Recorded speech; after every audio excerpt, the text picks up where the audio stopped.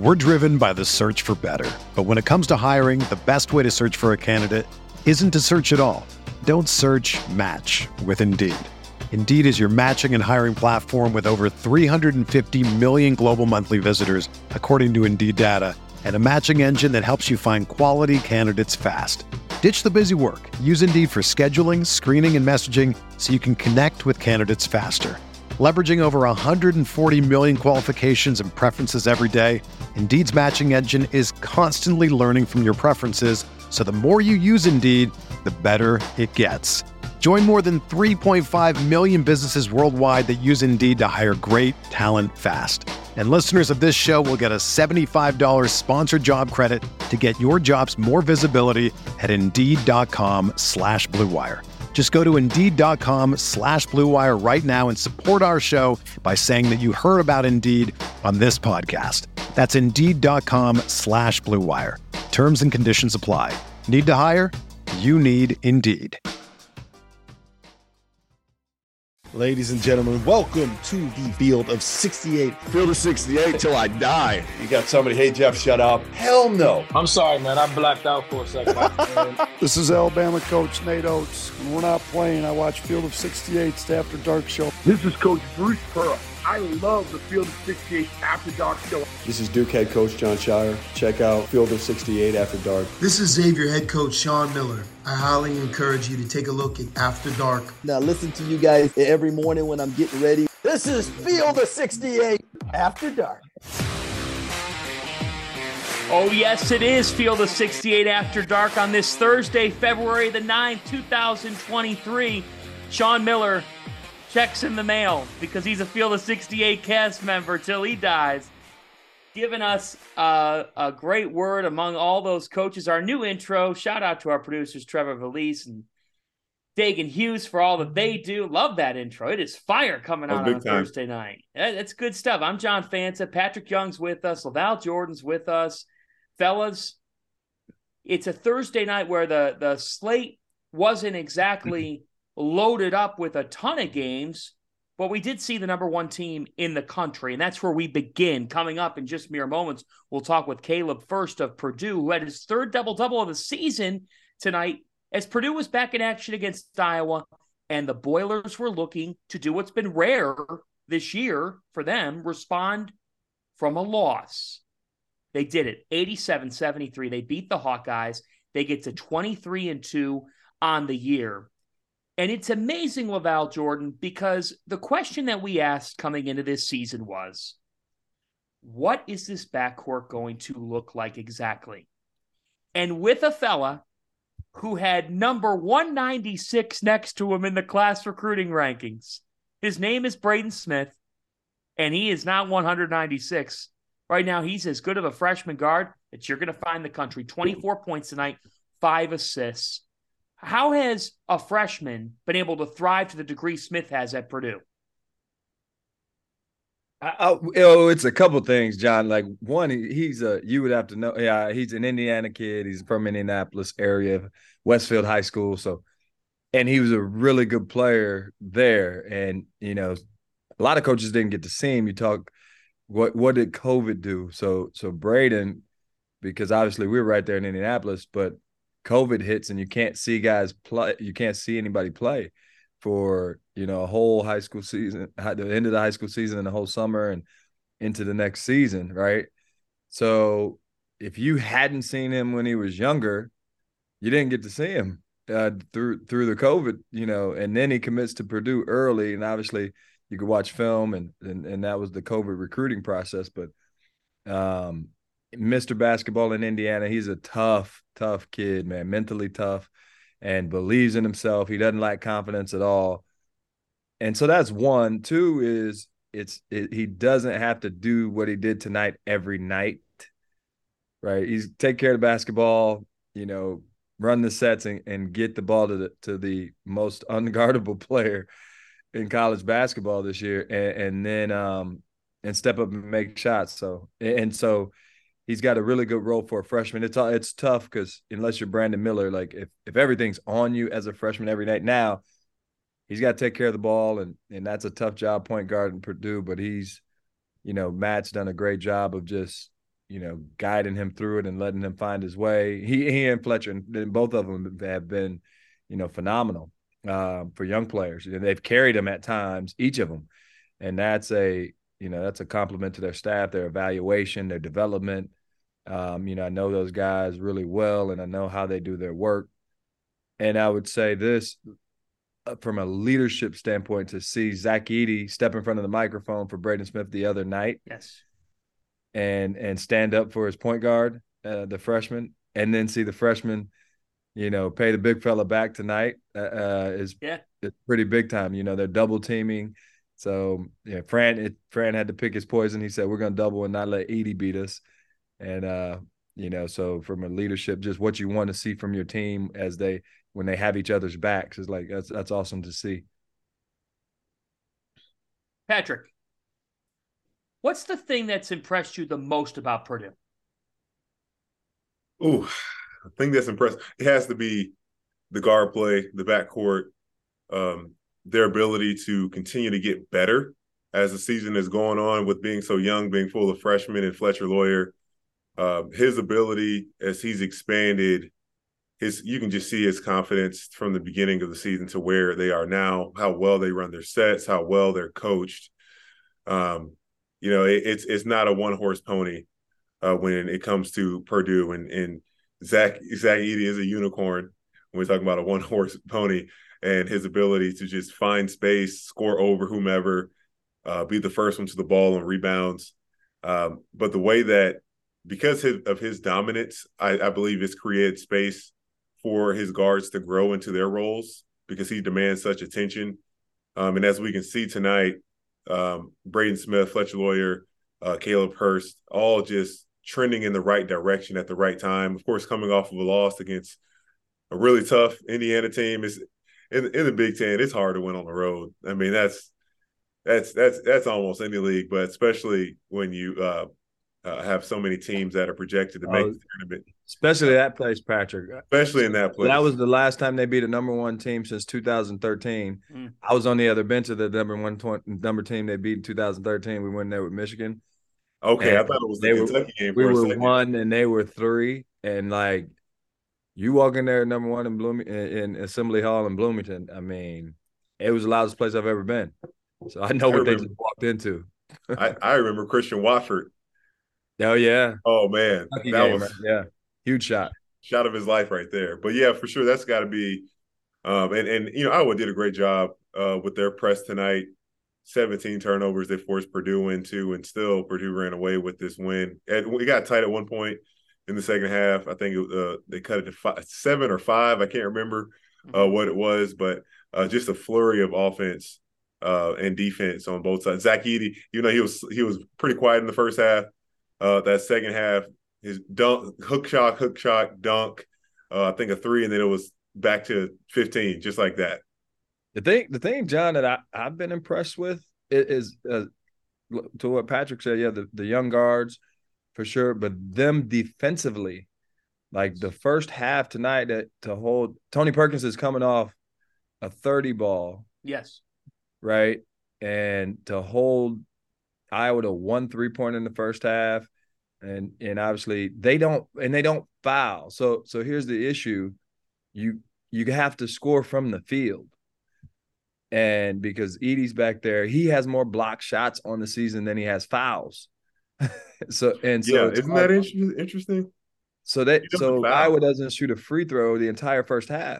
So on the road, Patrick, right, that's part of the formula to quiet the crowd down, get to the foul line, just to try to take some of the juice out of the building. But they don't foul, and so you have to score. But you can't get to the paint because Edey's in there. And I thought, their defenses for those young guys to be able to pick up defensively, as much as they're doing on offense, has been really impressive. Purdue goes to 12-2 in the Big Ten. They're 4 up in the win column in the race. They're 3 up in the loss column. They are clearly going to run away with a conference regular season title. Then the Big Ten is jumbled. We'll get to that here in a moment. But the Boilermakers, they win this game 87-73. And you think about the direction that they've been going in here. We said on Saturday night that the feeling that should take away is that we've learned about them more in the last week than maybe the 3 or 4 previous to that.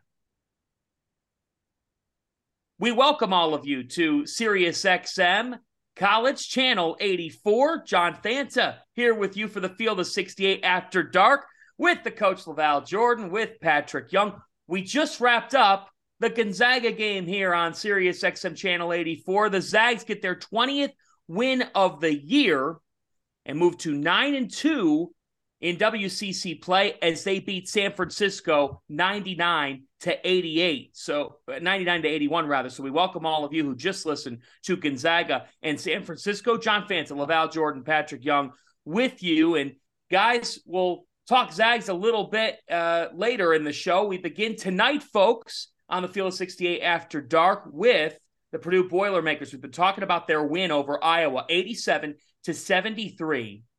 And the take that I have, gentlemen, is when you're dominating and winning at the level they have been in the Big Ten, of course, you're not going to frown about any of that or think about any of it. But on Saturday, on a day where their guards didn't always have it, the way that they fought at Indiana, and they were right in it. Now, they fell, they lost, but it felt like there could be positives to take from that loss. And tonight, how would they respond? They responded emphatically. The Purdue Boilermakers are a freight train. They have the best player on the planet. They have one of the best 5 coaches in college basketball. Best college basketball player on the planet. Yeah. Best college basketball player on the planet, for sure. We know that we could talk about those other players, but best college basketball player on the planet, one of the best 5 coaches in the sport, and a backcourt that has exceeded any and all expectations. Now, a monster inside has to do something with that, but it's also the system at which Matt Painter plays that allows for them to achieve this type of success.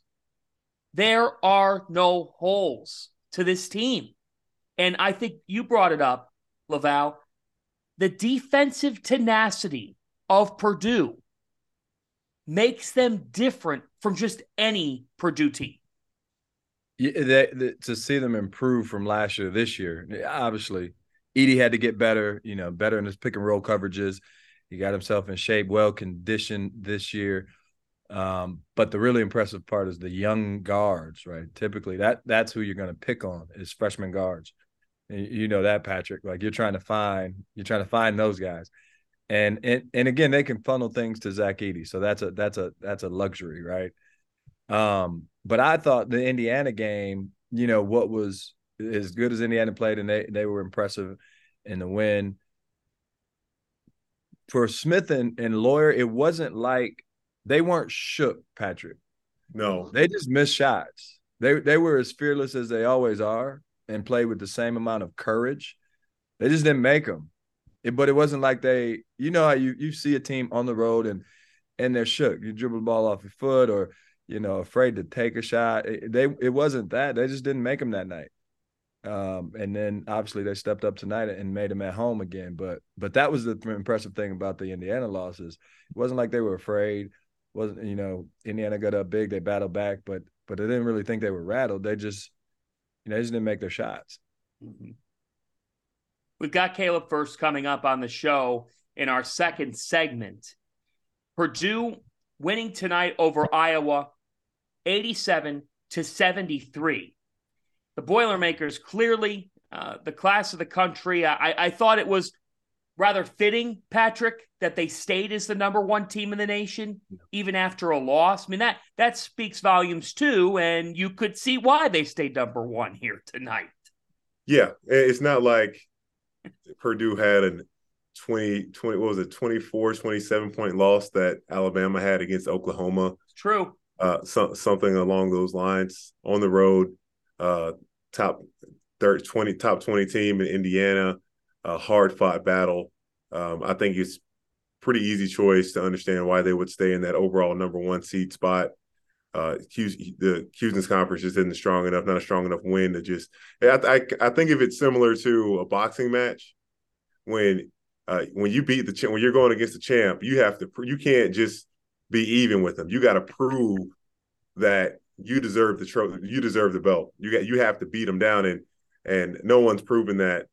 That hasn't happened to Purdue thus far. Both their losses very close, right in the mix of those games. A team that is, and Zach Edey had 33 and 18 in that Indiana game. Just to LaVelle's point, Braden Smith had 4, just did knock down shots that game, and Hutch Schifino, he played out of his mind. He probably wasn't the X factor guy on the scouting report that day, but whenever you get an opportunity for the number 1 team to come into your place, you're going to be juiced up for that chance of getting a higher seeding in the tournament. LaVelle, I guess they're the clear-cut number 1, right? I mean, we've all, I think, determined that. But if they aren't, who would it be in your book? You mean overall number 1 seed in the tournament, or are you talking? I'm talking best team in the country. I don't know if it's hard to. There's no this year. It's not like you remember you had the Wichita State team that was undefeated a few years back in Kentucky. It's just not that this year. There's so much parity. And everybody has kind of fallen at some point. I think there's a group at the top, but I don't know if there's a standout other than Purdue. I don't know if there's a standout, just team. Houston's really good. Alabama that's where I would probably go next with Alabama, just defensively and offensively, the way that Nate has those guys playing. And then Brandon Miller is phenomenal. So I would probably go to Alabama next in terms of just teams that have kind of separated from the rest of the group in terms of their body of work. That'd probably be my next lean, for next, the best team, arguably number 1 right there in that top 3 group. That makes Patrick happy that he's an SEC guy. Well, it's just hard for me to argue for Houston to be number 1 when their last ranked matchup, I'm saying anybody ranked, was Virginia December 17th, and they don't play any other ranked games for the rest of the season. And Purdue, they lost to Alabama.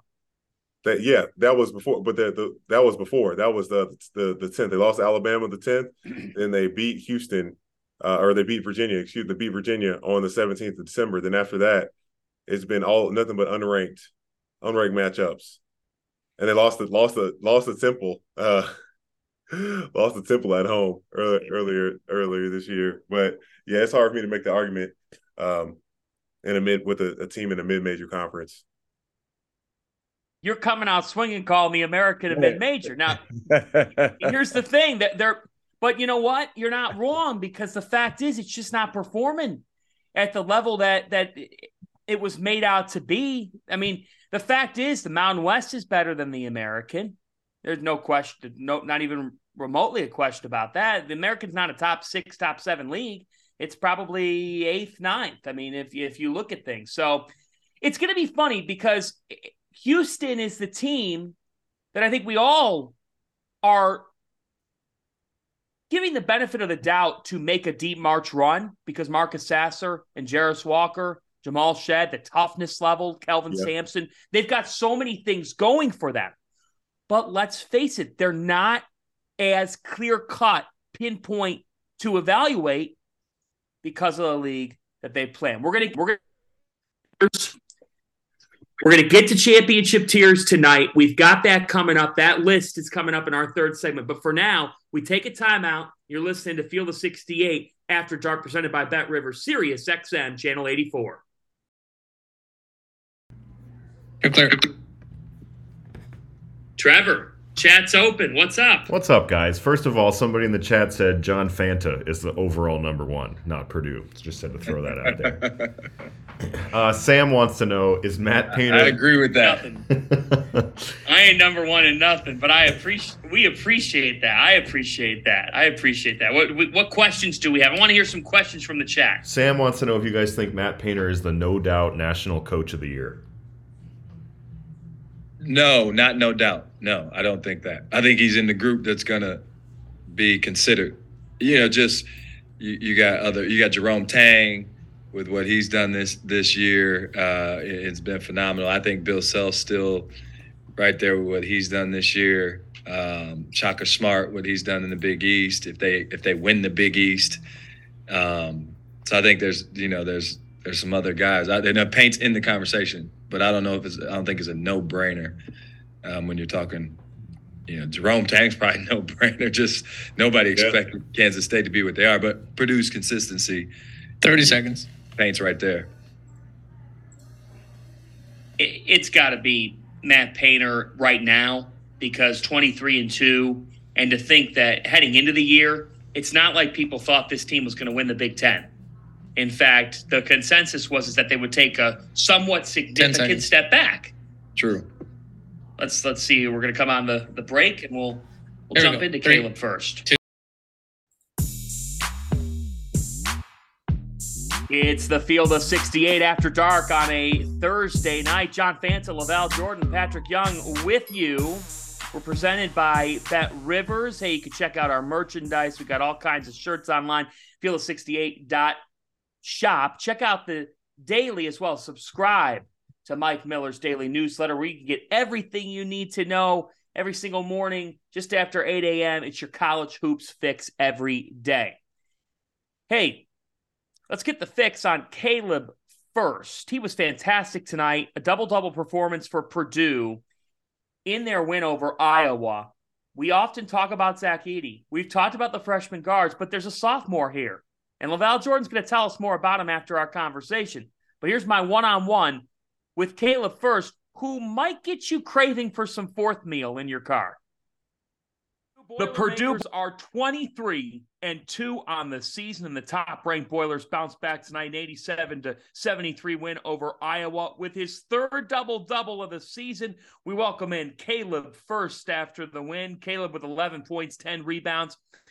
And Caleb, when you've had a season with so much winning, what was the last 72 hours like, and perhaps how much is it beneficial maybe that you guys were able to go through a loss against Indiana and almost refocus, regroup to then get back in the Big Ten and get back in the win column? Mm-hmm. Yeah, obviously you never want to lose.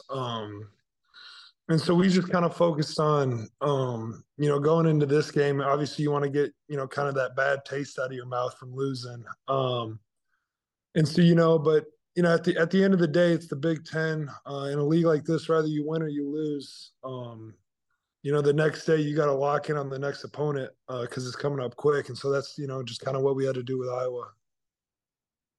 87 points tonight for an offense that has been churning. And look, you've got the best player on the planet in college basketball in Zach Edey.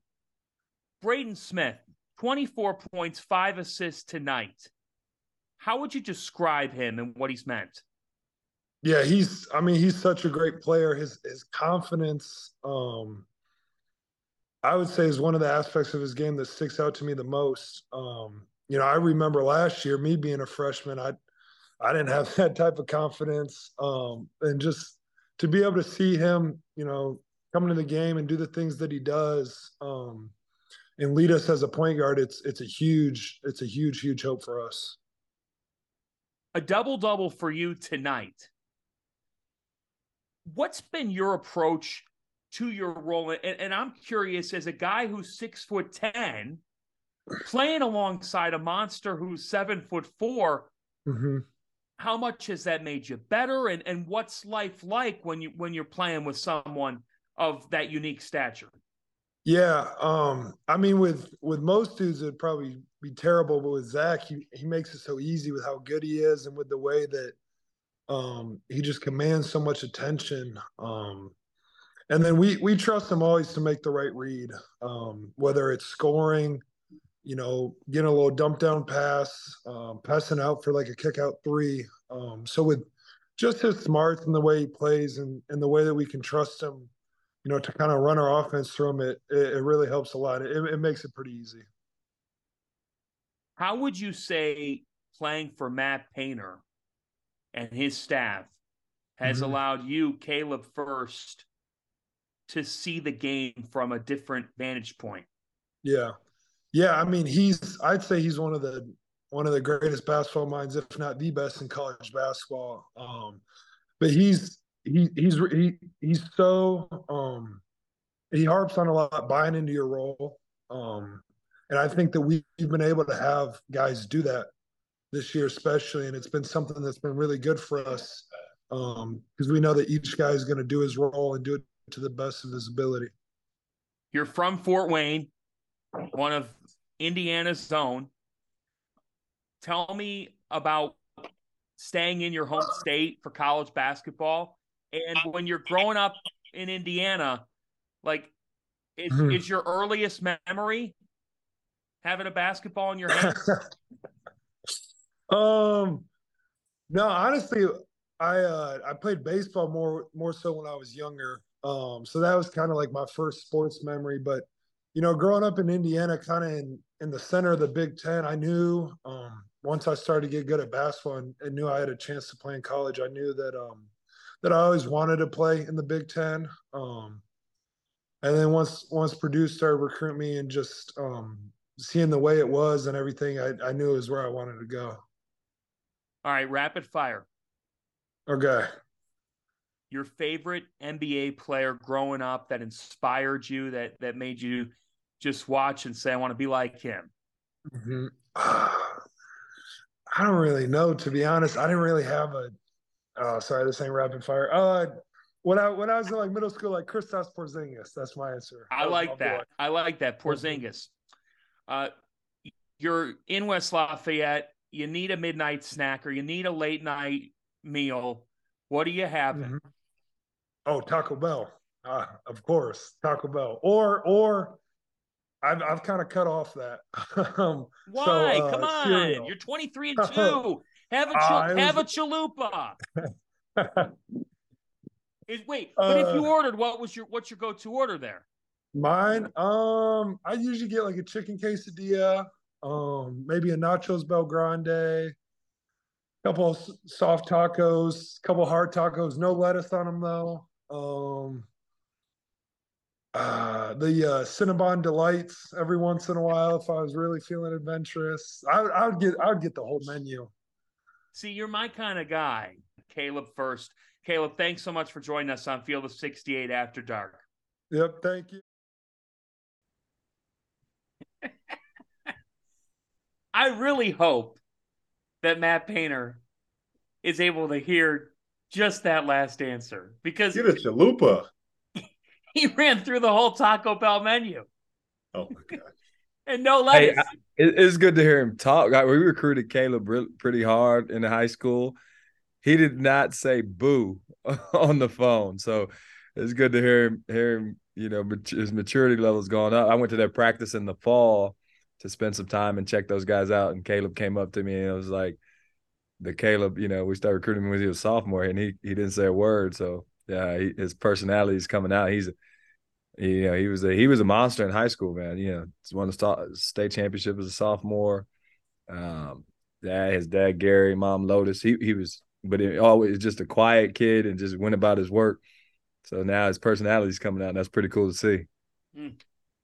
It's really cool. And Purdue, they get their 23rd win of the season now, 23-2 on the year, are the Boilermakers. Hey, earlier here on Sirius XM Channel 84, you listened to Gonzaga beat San Francisco 99-81. Zags bounced back from that dramatic loss to St. Mary's. Yes, they're 2 games back in the WCC, but on this night, Drew Timme goes for 21 points. Rasheer Bolden goes for 23 as well for the Zags, and they get back on track. They win this game by 18. We talk about Gonzaga and the level that they've been on for years. Guys, it's just not easy to duplicate that to the level that they've been on year in, year out. Patrick, where do you stand on Gonzaga? Is this a team that you still believe could end up catching fire in March, making a deep run? Are you out on the Zags when it comes to Final Four this particular season? Where do you stand? No, I don't think I'm out on the Zags. I believe in Mark Pugh and what he's done with building a core group of guys that understand his system, the pace of play. I think sometimes the guard play, it gets a little shaky. You don't know who's going to step up. That can be a factor. But I believe with Drew Timme, I just saw what he did to Alabama single-handedly earlier this season when they put 100 points on Alabama. I saw a team that's certainly capable of, with the right matchups, making a run. They're just missing, Andrew Nembhard. You feel only they still one more year of eligibility from him to come back, but he's been doing some great things with the Pacers this year. I think they can still have an opportunity to do so. St. Mary's I can't remember the freshman's name. I don't think anyone was counting on him. Aiden Mahaney. Yeah, of being such a stud that he's been this season, and just crushing the West Coast Conference with St. Mary's 10-0 right now in league play. When's the last time someone besides the Zags has won the league? 2012. By the way. Yeah, 2012. 2012? Wow. What a streak. No, I certainly think Gonzaga has an opportunity with the right matchup. So that's anybody to still make it to the Final Four. They'd have to really because I think what they do a great job is getting to the foul line.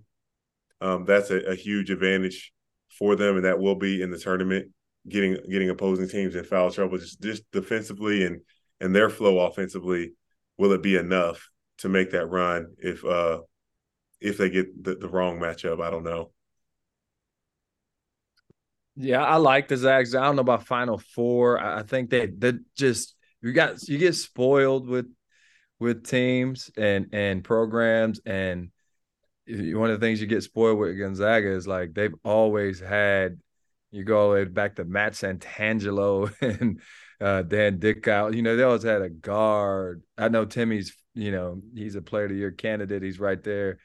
They've always had, even up to last year with Suggs and Nembhard, and a dynamic guard that you talk about a lot, right? Yep.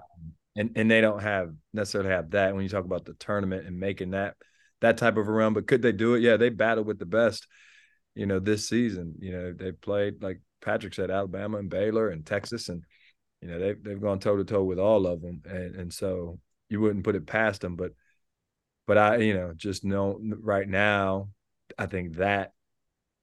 And they're not the only one in that conversation. So, I think that's why we keep talking about Houston, because they have a couple guards that can explode on you. Rasheed Bolton's really good. He had a great game tonight. He was phenomenal. He's not a point guard. He's a scorer. He's a shooter. He's good when he's playing alongside a really good point guard like Nembhard that he was last year. But he's had to take on a big part of that role. But they're really, what few he's done over the last, two decades has been, phenomenal. I mean, you can't, it's hard to replicate. And if a down year is like, hey, you lose to a really good St. Mary's team, then take that, right, as a coach. 60-second rant, if I may. If we're going to criticize a team as heavily as they've been criticized in a decade for being 20-5, then all of your narratives out there, you know who you are. All of your narratives out there that they can't win the big one, that they can't do this, that they can't do that, you cannot have your cake and eat it too on this show. We won't let it happen. I won't let it happen. It's not happening. We are too harsh at times on Gonzaga. We are. It's, they don't play anybody. It's, they don't have guard play this year. Like, at the end of the day, folks, they've won 20 of 25 games. They did play people. Mark Few's one of the best coaches in America. Have they stumbled? Yeah, but you know what? I'd argue maybe by stumbling, it might lead to some better March results. Who knows? Could be. Great point. Sure. I just know when they ran into Aiden Mahaney, a really good guard, they didn't have an answer. So that's the issue. Bingo. There's but no it question about it. It doesn't knock anything that they've done. Look, did you see the graphic during the game since 2014. Their record against everybody in the league not named BYU and St. Mary's. Absurd. They lost one game, and that was this year to Loyola Marymount. It was like 200 something and one. It's unbelievable. I'm not saying that they're going on a Final Four run. Like, let's make that clear.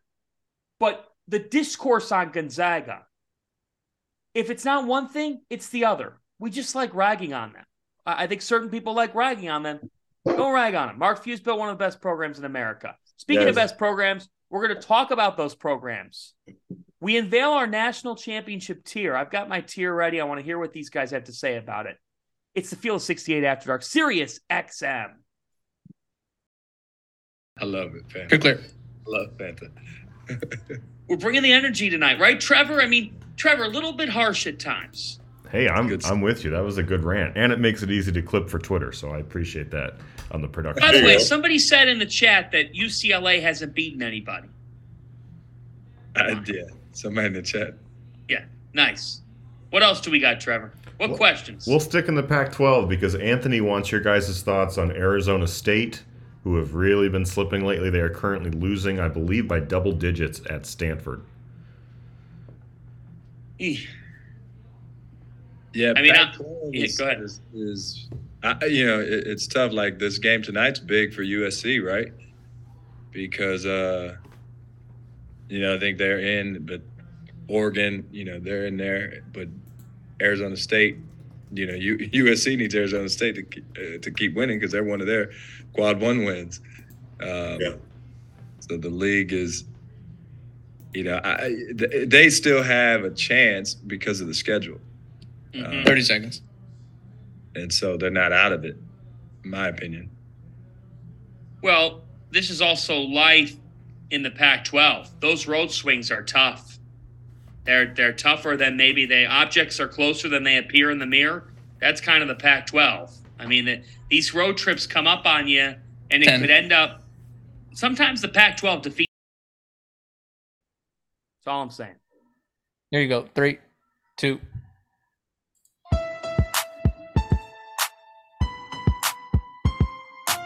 Kono bringing all the hits on the Field of 68 After Dark. We're presented by Bet Rivers. We're on Sirius XM College Channel 84. John Fanta. Got the coach's perspective from Laval Jordan. We got the player's perspective from Patrick Young. It's great to have you with us, everybody. It is now time to unveil our Field of 68 championship tier. Earlier today, was talking with our producers, Dagan Hughes, Trevor Valise, about, you know what, guys? Here's the teams that I believe need to be considered in the national championship conversation. Now, it's a big conversation. We all know that. But I'm going to give you guys the quick rundown here, and you're going to react, all right? Here are the 9 teams that I'm most bullish on when it comes to chance to win the whole thing. Number 1's easy, Purdue. We have spent more than enough time on the Boilermakers and what makes them special. Number 2, Alabama. Alabama is 11-0 in conference play for the first time since 1956. Crazy. And they've won almost every one of those conference games by double figures.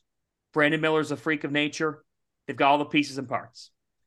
Houston is 3. Marcus Sasser just refuses to be denied. Jarris Walker's a lottery pick. They're tough as nails defensively. Kelvin Sampson gets his teams to get better as the year goes on because he demands more out of his players than they even know they're capable of. They're 3. Arizona's 4. Azuolas Tubelis is an All-American. And he and Omar Ballo are just a load to cover. If their guard play is even okay, I'm good with the Wildcats putting them in there. UCLA. That's right. There's 2 Pac-12 teams in my championship tier. Jaime Jaquez is All-American material. Nick Cronin went to a Final Four 2 years ago, and he's got pieces that were on that team back. Adam Bona's gotten better and better. I like their supporting cast. All right, 4 more. Kansas, you have to put them in the championship tier, right? They can repeat. Jalen Wilson's an All-American. They play small ball, and that ends up being an advantage for them. and they've got the best coach in the country. Baylor, because of the backcourt. If we say it's a guards game, Baylor epitomizes that. Texas is in there for me. They're top 30 in KenPom offense and defense. And to me, when you've got the playmaking that they have with Marcus Carr and with Tyrese Hunter, who I think will figure it out, with Mitchell, with Allen, they've got too many pieces and parts, and they're tough. They've got a toughness. The final team in my championship tier, because we couldn't all go vanilla. I couldn't just go normal the whole way. The 9th team in my championship tier, cracking into the championship tier on this Thursday night, the Creighton Blue Jays. Okay. Balance, okay, poise, guard play, elite rim protection from Ryan Kalkbrenner. They are the team we thought they would be back in November. Now they've returned to that. They've won 7 in a row. I think they can make it an 8th in a row this weekend in Omaha at home against UConn. They're rolling. That is my championship tier. Reaction. I agree with most of those, John. I would say there's a tier 1 and a tier 2 amongst them. In my opinion, I would say Creighton's probably tier 2 in that group that you mentioned, even Kansas. And the reason I say that, Creighton's playing really well at the moment. Obviously, Kalkbrenner's out, but obviously their ball security and their shot making. They're not, Shireman can really, really shoot, but they have their nights where they don't make them. So their defense has to hold them down. Kansas, yes, because Jalen Wilson is a monster. Bill Self is phenomenal.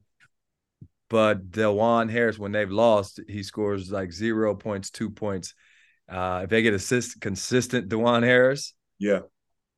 Yeah, so that, kind of throws them in that second tier. But, I agree with you. I would add in there, and you said it, is a huge game on Saturday. I would add Connecticut back in there in that second tier, because I think they figured some things out in the Xavier loss. Tristan Newton's really aggressive now, and he scored. He had triple-double last game. Like, the way he was playing at East, like, he's just playing now. He's not trying to be a point guard. He's playing. And they needed that from their guards. They needed to be able to put points on the board when everybody was locked in on Sanogo and Hawkins.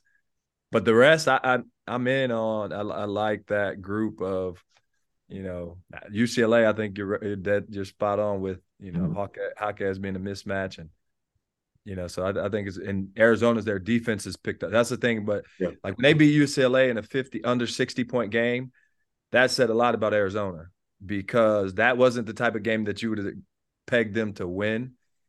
And I think from then on, if their defense is even close, if it keeps moving in the right direction, shoot, we know they can put points on the board. And when you get to the tournament, the game's called different. It opens back up. So offensive teams have some, they have some sort of advantages. So the Xaviers, the Marquettes, the Arizonas, the teams that can really, really score, the game will open back up. You're in your league right now. Everybody knows your stuff. It's physical. It's a mosh pit. Refs stop calling fouls. The tournament changes a bit. So I don't know, Patrick, what do you think? Rob liked your call there. In the group text. I think I did that just for Doster. I did it just for Doster. Oh God, he was a fan of that. Lavelle, come on. Tier 2 though. Second tier Fanta. We're not gonna get too excited. I think I'm putting Kansas at that 4 spot instead of Arizona. Okay. I just believe, but to your point, DeJuan Harris, when he is bad, they are not winning a game. I think that they have solved that formula, as for him to find that bit of aggressiveness that he needs to find out there. He doesn't have to be a game controller, but he knows he has to make a few shots to open it up for the rest of his guys, because he is a great point guard and getting shots for his guys. I think I will put Texas 1 spot ahead of UCLA. I think that's pretty interchangeable. Yes, with that's around the 6 and 7 spot. I don't after what Tennessee has kind of faltered with these last 3 games. They've had a skid. Yeah, they won. They lose to Florida, beat Auburn on a fluke, lose to Vanderbilt, last night on a crazy. Did you guys see that series by chance? Unbelievable ending to that game. First off, to be in a situation where you have 4 fouls to give for Vandy with 30 seconds left, and then Julian Phillips doesn't take the wide open layup. I just think, I think Tennessee is going to make the Elite Eight. Huh? 3 possessions is like take the layup and you got to be up 3 possessions because anything can happen. You just got to take the points. Yeah, I think Tennessee is Elite Eight worthy. I don't think they're offensively. I just can't see them being in that first tier enough to do anything special in the tournament. I mean, their top scorer is averaging Santiago Vescovi averaging 11 this year, 11 and a half. You need somebody. They don't have an alpha, a dog. I don't think Zakai Ziegler's enough.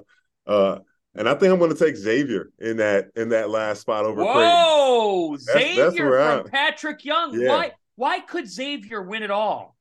Man, their guard play, they're coached so well, dynamic, obviously in a basketball league in the Big East. I think Sully Boom, with what he has done as a grad transfer, I think he's the engine. But the big guy, Fremantle and Nunji. They got 2 of them. He's a tough matchup. But I was going to say Boom because the dude scored his whole career. And when you get in a tournament, like if you get a guard, you saw it last year with Caleb Love, right? You've seen it with Kimber Walker. I saw it up close and personal with Trey Burke. Like if you get a guard that can carry it, you can just ride him through the tournament. So if Sule Boom goes bananas, Xavier could do, So I wouldn't. They were one of my dark horses, Patrick, because it's like if you have a guard that could just put a quarter in and ride him because he's just going, he can take you there. Baylor, Fanta, I don't know, because here's why I say that.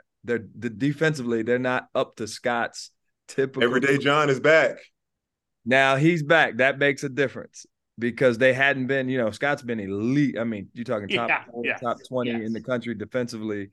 They need with the guards, but now what they got, now that they got a guy back, that may change a number of things for Baylor. So, but I don't know.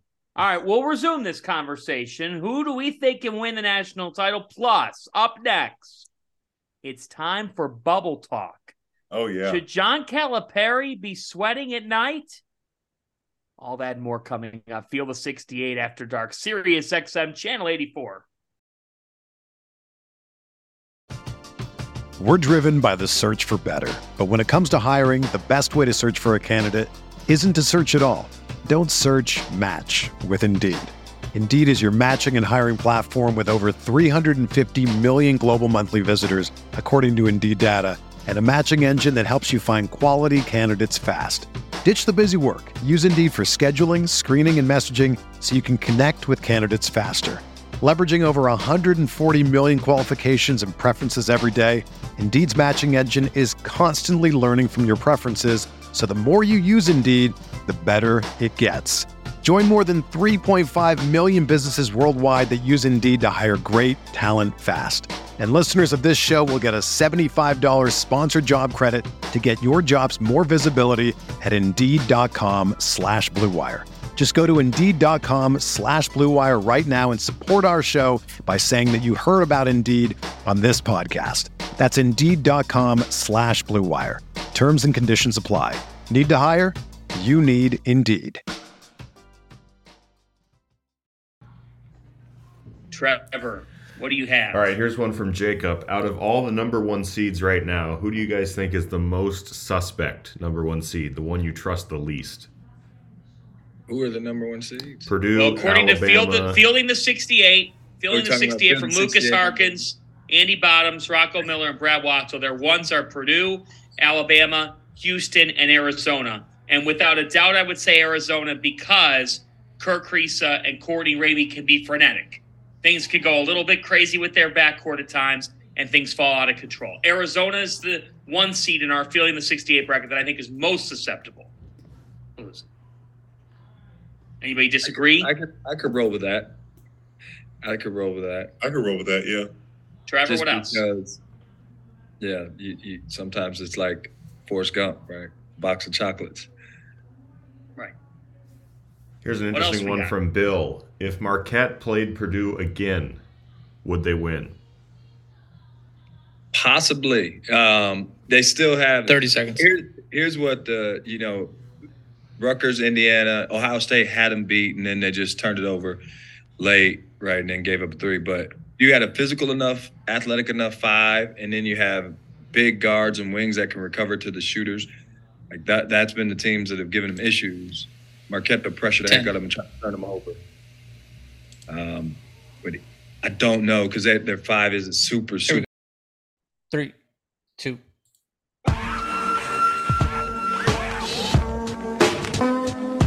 Final segment on this Thursday night edition of the Field of 68 After Dark, Sirius XM College Channel 84. We are presented, as always, by Bet Rivers. And it's that time of year, folks, where we're about 4 weeks away from Selection Sunday. So what do you want to know about the bubble, the bracket projections, what the forecast is?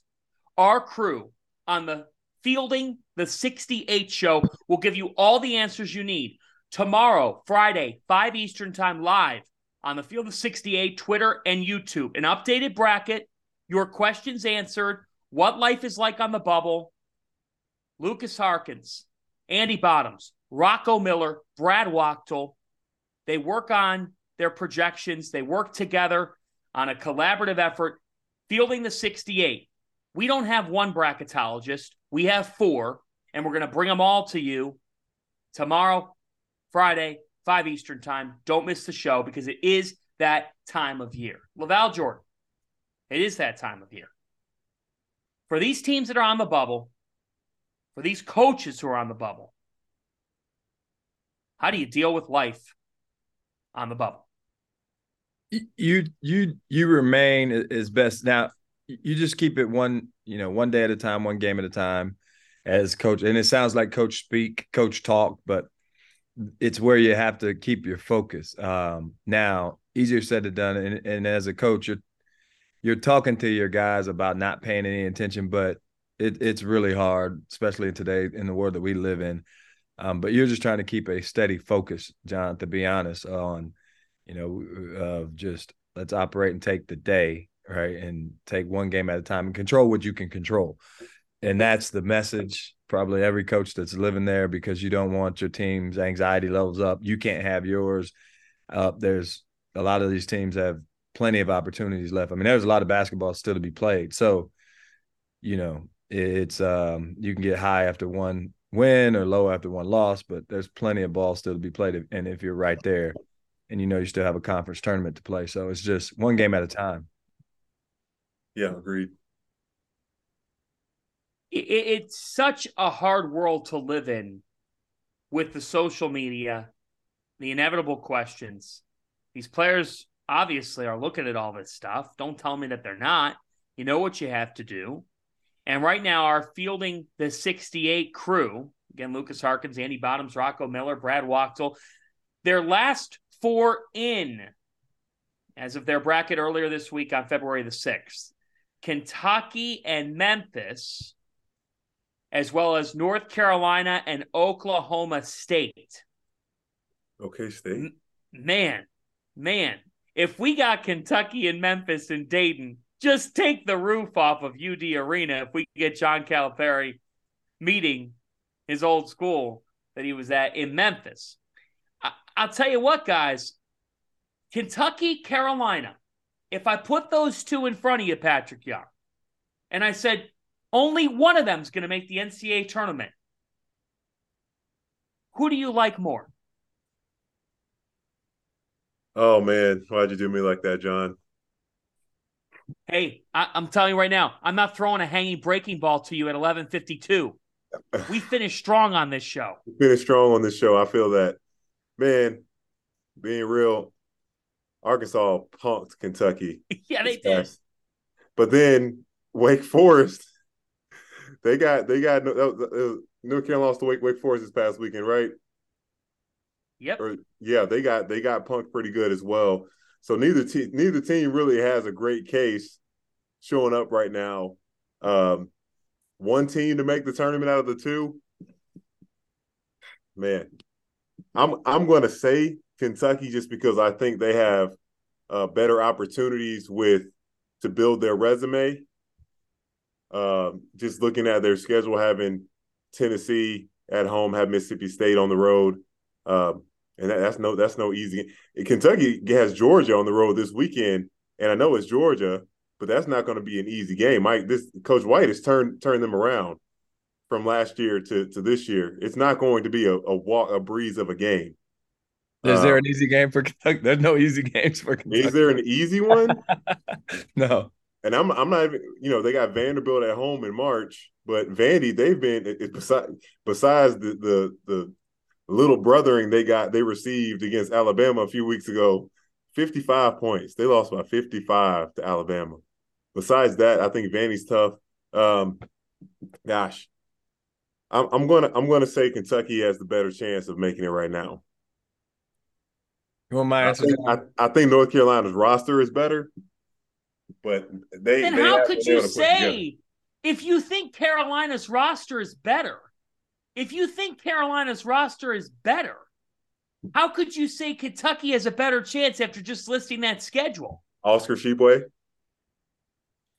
If I was picking between the two of them, I'd say Carolina because they don't have any quad 4 losses. Kentucky has one.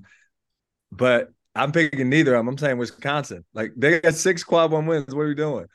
We're talking about teams with 1 quad 1 win. Wisconsin has 6 of them. There you go. And they're not in? They're in our first 4 out right now. I'm with you on that.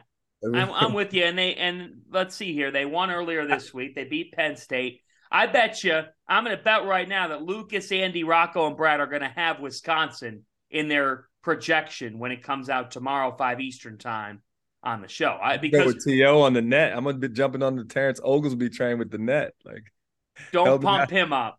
Don't pump him up. He'll do victory laps all night long with the net. Here's the thing. If Carolina and Kentucky weren't named Carolina and Kentucky, I don't think they'd be in the field right now. I really don't. And they got 1 quad 1. They're 1-7 and 1-8.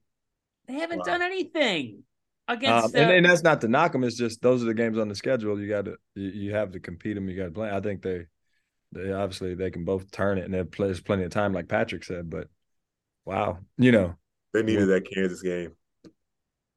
Kansas is just tougher.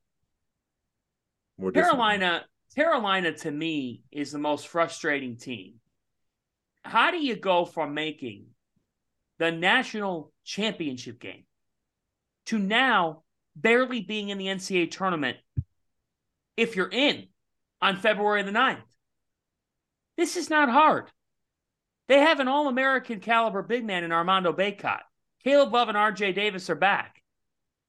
They've got enough. Don't tell me that they don't have enough. And you're right on Kentucky. Kentucky's got enough, although I don't like Kentucky's backcourt day to day. They're inconsistent. Carolina's got too many dudes who were in a national championship game to not make the NCAA tournament, for that to be in jeopardy at this stage. That's disappointing. And frankly, there's not much of an excuse for it, in my humble opinion. Look, it's hard. I know college basketball's hard. But North Carolina has been disappointing. And I think Hubert Davis would have to agree at this moment that his team has not been able to live up to the standards in a league that they frankly could be ruling. They could be top 3 in the league. They should be top 3 in the league. Anything I'm saying that's false? Has that happened before? A team that brought just about everybody back from like a deep run that didn't make it the next year? I don't know. You'd have to talk to the researchers on that one. I don't think so. I don't know what it is. Obviously, we're not in the locker room and behind the curtain with Carolina because they're talented. We all know that. So I can't sit here and it's hard to put a finger on the inconsistencies, and only the coach and the coaching staff know what's happening every day, and only the players know the conversations in the locker room. Hey. Last notes here because we got 1 minute left on Sirius XM. Northwestern beats Ohio State tonight, 69-63. Brooks Barnheiser with a big night. Bowie went for 19 points. Barnheiser ended up coming up huge off the bench with 19 as well. Northwestern goes to 17-7. Our Fielding the 68 crew has them currently as a number 10 seed. So they, in an important game, Ohio State has really struggled. They were able to take care of business. They get that win. Plenty of Pac-12 action still going on. If you're a college hoop junkie, keep tuning in. We're on with you throughout the weekend. We're on with you at 11 Eastern time. Field the 68 After Dark. For LaVal Jordan, for Patrick Young, for my producer, Trevor Valise, for Caleb First of Purdue, we thank you for tuning in. We'll talk to you this weekend on the Field of 68. Sirius XM College, Channel 84.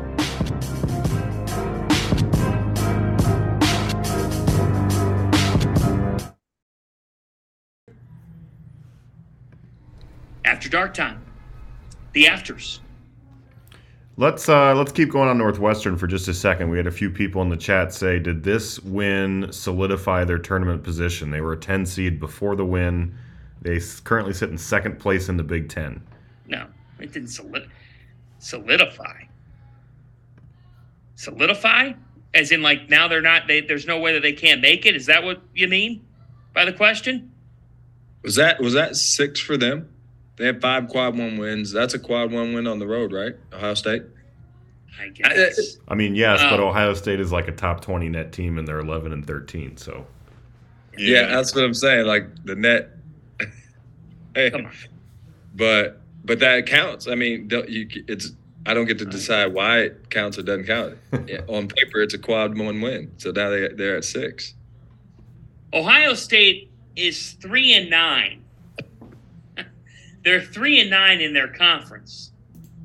3-9. And that's a quadrant 1 win? Hey John, don't be mad at me. I didn't set it up. I'm just looking at the sheet. I'm with you. Here's and what I'm trying an to Ohio understand. guy. Honestly, because as a coach, you get frustrated. Like Buzz Williams last year, he was extremely frustrated.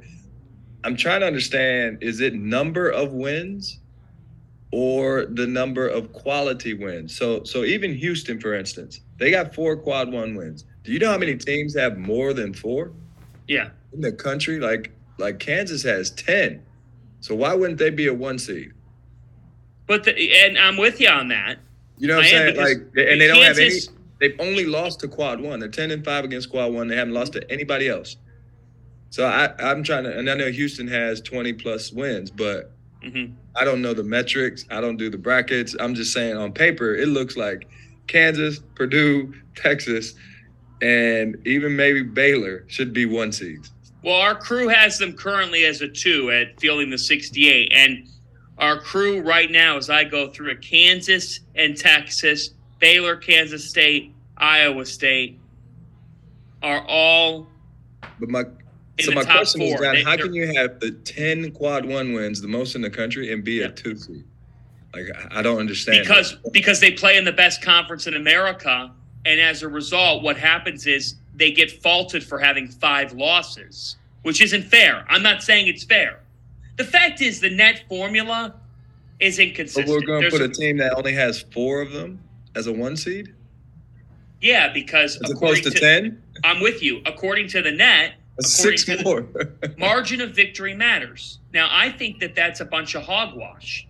I mean, apparently now you have to manage garbage time differently.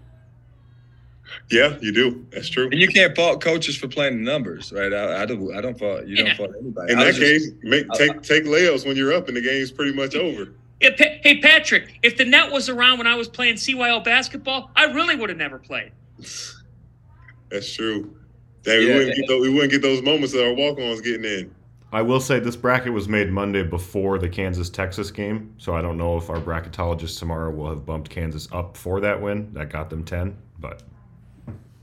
Are they working right now feverishly? Not even ours on this one. It's like all the brackets. It's all. So I'm saying, like, hey, there's teams with 8, 9, 10. You know, if that matters. Now, I don't know. Does that matter? Or just getting 27, 26 wins or something? You know, like what matters the most? Because if you're in it and you're coaching, you're trying to figure out, all right, what matters the most. You want to just be in. Like, do what you got to do. Do what you have to do to get in. But if you're at these teams at these levels, you know, it's like what matters the most for us to in terms of seeding. Now, see, there you go. I look at Memphis, right? Because Memphis was in our last four in. They have one quadrant one win. One. They are 4-3 against quad 2. It's fine. They're 7-1 against quad 3. So they do have a quad 3 loss. But guys, they have 13 of their 18 wins have come in quadrant 3 and 4. Are we just going to reward? I'm just saying, are we just going to reward a team for accumulating wins? It's called good scheduling, John. Well, it's called playing in the American too. Yeah. Right, Patrick? Yeah, that's true. I had the same argument what you're saying with Missouri early on. Then they ran into Kansas, got the brakes beaten off after starting out 12-0, but proved themselves against Illinois and Iowa State, Kentucky, and I saw they're the real deal. Mississippi State, same, started off undefeated, and LSU.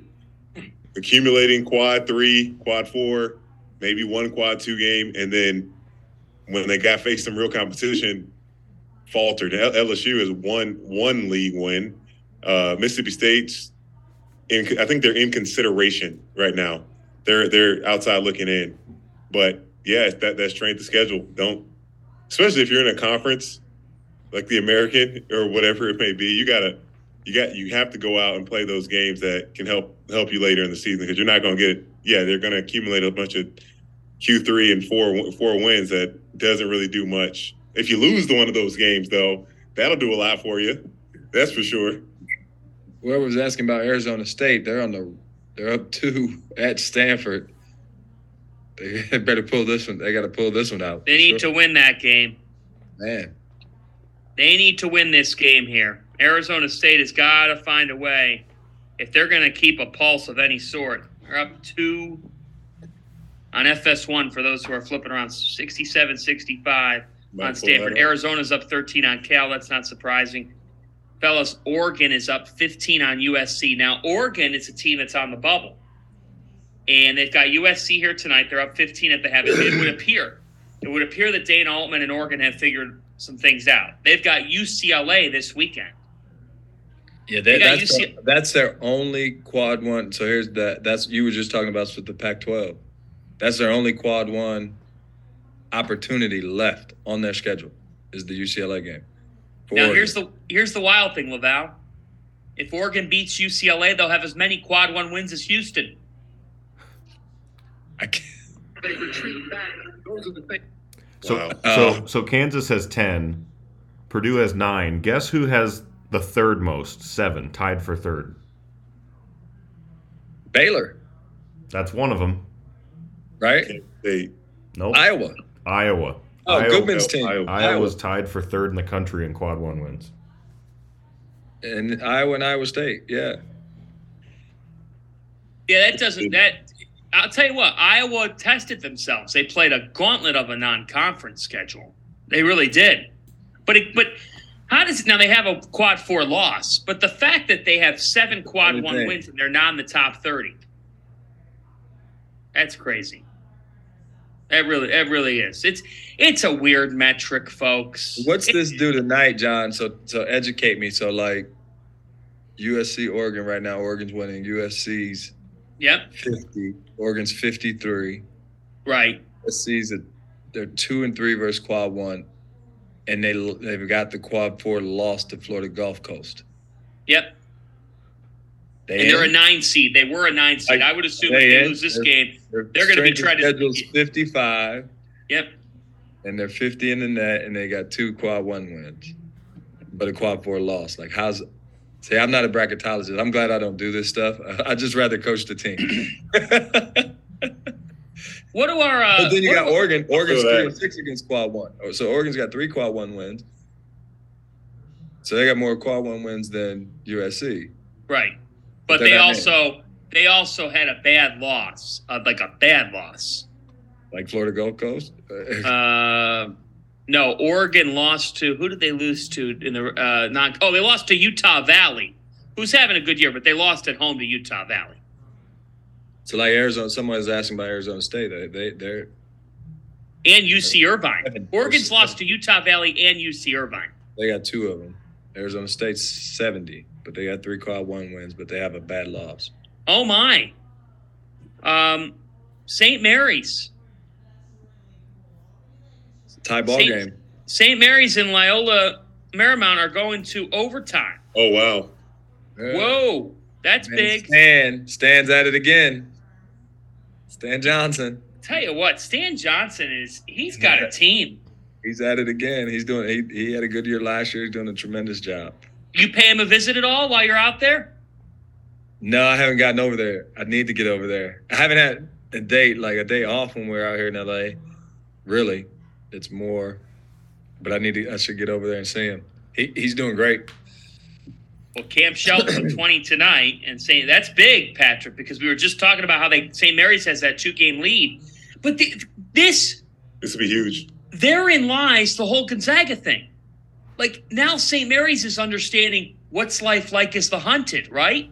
You know, Loyola Marymount was going to give their absolute best punch in this game. Sure. Whereas Gonzaga gets it every night, every single night. I'm not trying to disrespect St. Mary's because they've been excellent. They've been NCAA tournament program, but you guys know what I'm saying. Yeah, Patrick, you lived it as a player, right? I mean, if you didn't walk into that, it's just hard. Or if you're the next group of players, like an older group graduates and they were successful, and then now, it's on you next, and you're just walking into every arena. It's hard to handle. When you have a reputation for it, they've been doing it for years, but it's a different group each year. But now Timmy's been the captain. Does he have another year if he wants to come back? Yeah. Oh wow, it's insane. We got a question from MK. You guys will like this. All right. We have a couple questions. Oh wait, okay, hold on a minute. Michael asks, this is for Laval. When you're in Indianapolis, is it Sullivan's Steakhouse or St. Elmo's Steakhouse? St. Elmo's. St. Elmo's. There's a Sullivan's, but... And Harry and Izzy's, too. And Harry and Izzy's. Same owners as St. Elmo's, Harry and Izzy's. So you're going to get John, you probably eat the whole thing of the cocktail sauce, don't you? Coach, you kidding? I mean, you can handle it. I can't handle it. It's too much. Harry and Izzy's. Many a night, Patrick. Many a night when Coach was getting locked in. I'm sure. I knew he was watching film. He was focusing in on his team and his big game. He's locked into his scout, locked into everything. I'd interview him night before a game. I'd be camped out in the upstairs of Harry and Izzy's having shrimp cocktail and a glass of wine, and I'm thinking to myself, this beats the whatever those guys are doing up all night. I mean, I don't look. I envy the biweekly check, but my God Almighty, I mean, I'll take Harry and Izzy's the night before getting ready for a Big East game. All right, got to do that. That's a must. That's right. What's up, Trevor? We got some backed up chat questions here I was saving. Let's see. Fire. Steve wants to know, would you guys rather have a team of really good athletes who haven't always clicked, or a team that doesn't necessarily have the guy but have played as a unit when going into March? I'd rather have a team that was playing as a unit. Yeah, for sure. March. No question about it. Yeah, I think those things matter. Like that's why I think Texas. John, you had said Texas earlier. Like a part of the formula is if there's something bigger on the line, like those guys locking arms with each other in spite of all the adversity. Yeah, matters. It matters when there's something meaningful and they have a cause and something pushing them, not just numbers, not just, there's something else, right, Patrick? Like there's something else there so they've got something. It's going to be hard to break them when it comes down to it. Like it'll be hard for them to refuse to give in, in that when they get to the tournament. Yeah, I think a team like that is, whether it's some adversity, some real deal adversity, and to be able to still play at this level just goes to show the closeness and chemistry they have. I don't think anything's going to phase this Texas team going forward. Like we ran into, John, you remember the team we lost to at Louisville, and they had Rush Smith and Peyton Siva, but they had the kid break his leg that season. Yeah. And that was like the thing. They were rallied behind. Like it was going to be hard for anybody to beat Louisville just because they had the extra motivation to do it together and do it for their teammate. And, like there was something else driving them. What else we got, Trev? All right, I made him wait long enough. Our guy Yuli wants Fanta's breakdown of tomorrow night's Big East battle between Xavier and Butler. Xavier and Butler. Well, Sean Miller and Thad Matta, they spend time together. They spend time coaching together. There's a lot of good pictures that'll be shown on the telecast on Friday night of them spending time through the years together. And I'll tell you what, I think Xavier comes in, they're going to be fresh. I mean, they had the midweek bye. You're talking about one of the best offenses in college basketball. So the number one question going in the game is, okay, this is the first time these two teams are meeting this season. Very late in the year for that to happen in the Big East, as you know, Laval. That doesn't happen a whole lot this late. But the question's going to be, how does Butler get the game settled to a tempo of their liking and to a style that can fit their ability to hang around? And the fact is, that is close to impossible to do against Xavier. Xavier has lost some games, but they've done it playing their way. Up and down, open floor, passing up a good shot to make it a great shot. Honestly, I look at this matchup, Butler is overmatched in this game, and Xavier has a chance to overwhelm them. Butler has got to find a way to get Manny Bates the ball and get Jack Nungy in some foul trouble early or else. And they're going to need their guards. They need Chuck Harris back in this game to have any sort of a shot. He claims that he's feeling better. I noticed that he put that on social media. But, yeah, my key to that game tomorrow is how does Butler settle down Xavier's offense, which if Xavier clicks offensively, there's just no way that Butler's good enough offensively to score with them. Yeah, hard to do. And they've had a week to practice without Zach Freemantle. I think that's important because, they lost a guy and they rallied and got 2 wins without him just on emotion and in their chemistry. But now they've had, small ball lineups or whatever Sean wants to practice. They've had some time to put in. Look, but it's a rivalry game. Things can happen. Those teams aren't far away from each other. I know the emotions that go into that one and what's being said in both locker rooms. You can throw the records out of the window, but there's so much firepower on the Xavier roster. Butler, they've got to shoot the ball at a high clip to stick around and have a chance at the end. And they've done it. I mean, you walk into Hinkle Fieldhouse, you know how that is, John. Like Kansas State walked in there and lost this season. And it was earlier and they were trying to figure themselves out, but, it's possible. But yeah, Xavier has they just have a lot of weapons. It's hard to match up with. You said it. Anything else, Trevor? Last one from me. Let's see. Bill in the chat says, Patrick, do you think Florida still has a chance to make the tournament? Huh?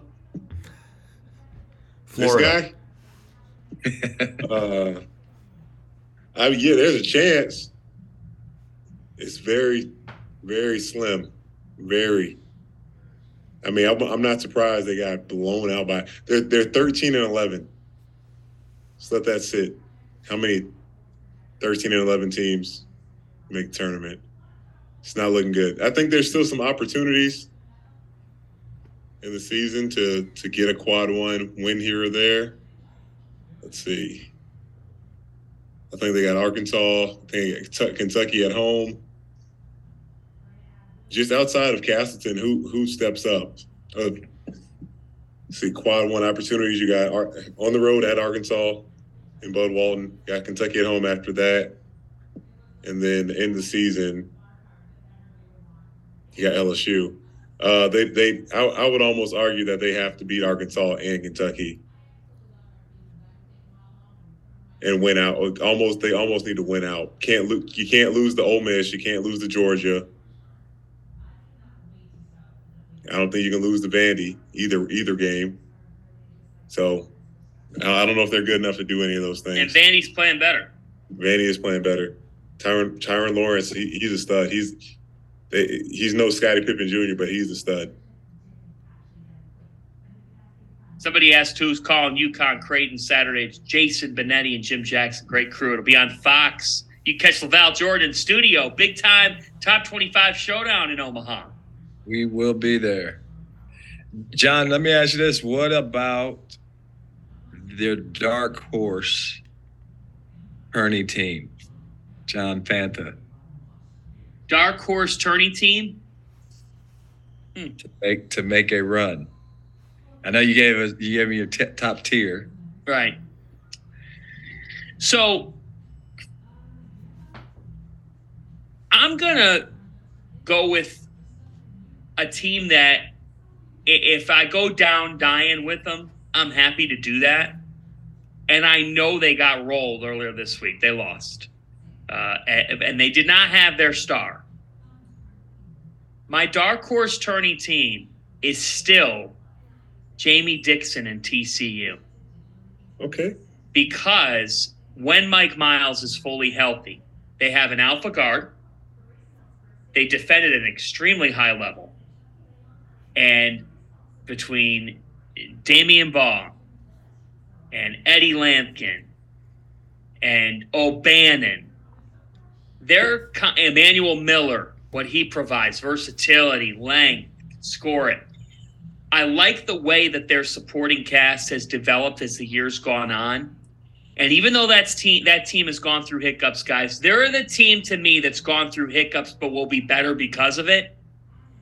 And to me, did you guys notice last year in the tournament when they faced Arizona? Like, I know in the tournament you play like your life's on the line, because it is. They really were playing like it. I mean, you want to talk about a team that was playing hard as hell. And they bring back that core. Tournament experience matters. If that logic is something that makes sense, which I think it does, I will ride the Horned Frogs. I've got TCU to make a deep run. I think it's the year of the Horned Frog. They made the college football playoff. They make a run on the March Madness dance floor.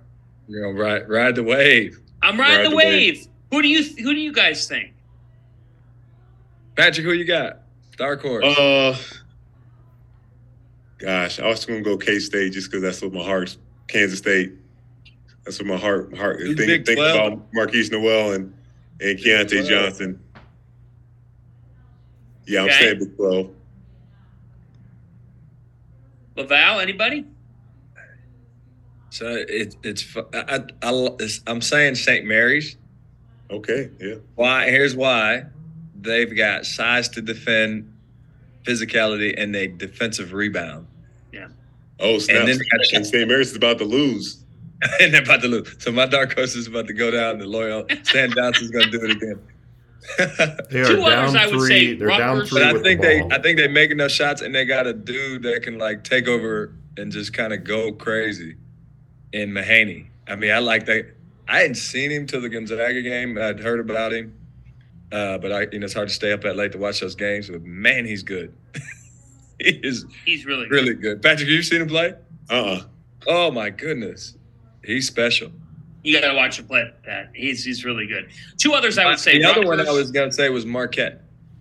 Yeah, that's the team. Like I just like them. So I just like the way they play. I like their connection. I like their chemistry. I love Tyler Kolek. I know their defense isn't like, when they need to get one, but man, you got to score. You got to keep up with them. Like they score points. They can turn you over, and so they've got a different style when it gets to the tournament. Where if they're not making shots, they can still turn you over and turn it into offense.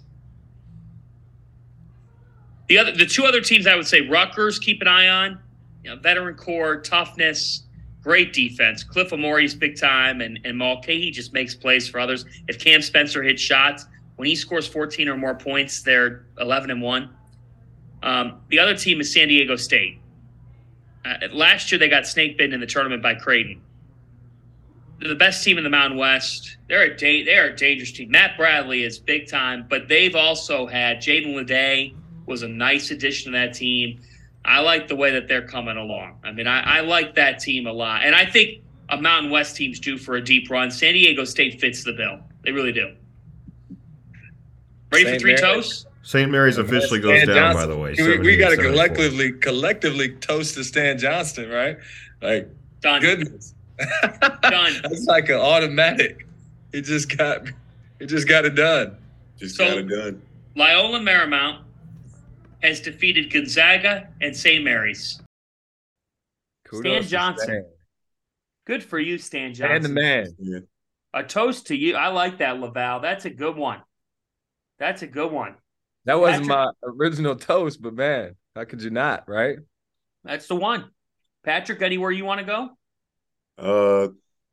My toast will be maybe Patrick Mahomes getting his second MVP in 6 years. So here's my original toast, John, before you go was, and this is my man Amir Abdul-Rahim down at Kennesaw State. They got their 19th win tonight. So he's in year 4. They're tied for first place in the Atlantic. They're really Sun good with Liberty this year. He's in year 4. Year 1, he won one game, starting to rebuild it. One game. Done an unbelievable job down there. He's going to get 20 wins this year. They might win the Atlantic Sun. They got a chance to make the NCAA tournament. Proud of him. So that was my original toast before Stan got it done, was to Coach Abdul-Rahim down there at Kennesaw State. Good call. They're a really good team. Great job. I saw them in person. Yeah, they're great. You know what? I'm going to go a little bit different here. A team in college basketball that went 4-22 last year. Right now, they're 15-11. They're 8-3 in their conference. They had a coaching change, and they made a hire that a lot of people were saying, wait a minute, who is this guy? Well, it's because he was at Division II Thomas Aquinas.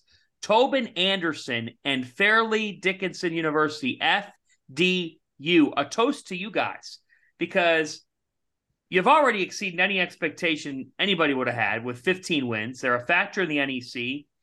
They beat LIU today 80-79. They get 21 points from Ansley Almanor. A shout out to the FDU Knights. I mean, you go from 4 wins already to having 15 this year. And for Tobin, he's a guy that won a ton at St. Thomas Aquinas. He was making Sweet 16s. He made an Elite 8. It just goes to show you. And this Salmonan, there's a lot of great Division II and Division III and whatever coaches that are at other levels that people don't give credit to because they're not on TV all the time. But give those coaches some love, because FDU gave Tobin Anderson a chance, and he has made the most of it. Certainly. Cheers to you, Coach Anderson. Cheers to the FDU Knights. For producer Trevor Release, for Patrick Young, for Laval Jordan, I'm John Fanta. Trevor, are we back tomorrow night? So we're off tomorrow night. We're back Saturday at 11. And then Trevor and I are working on Sunday.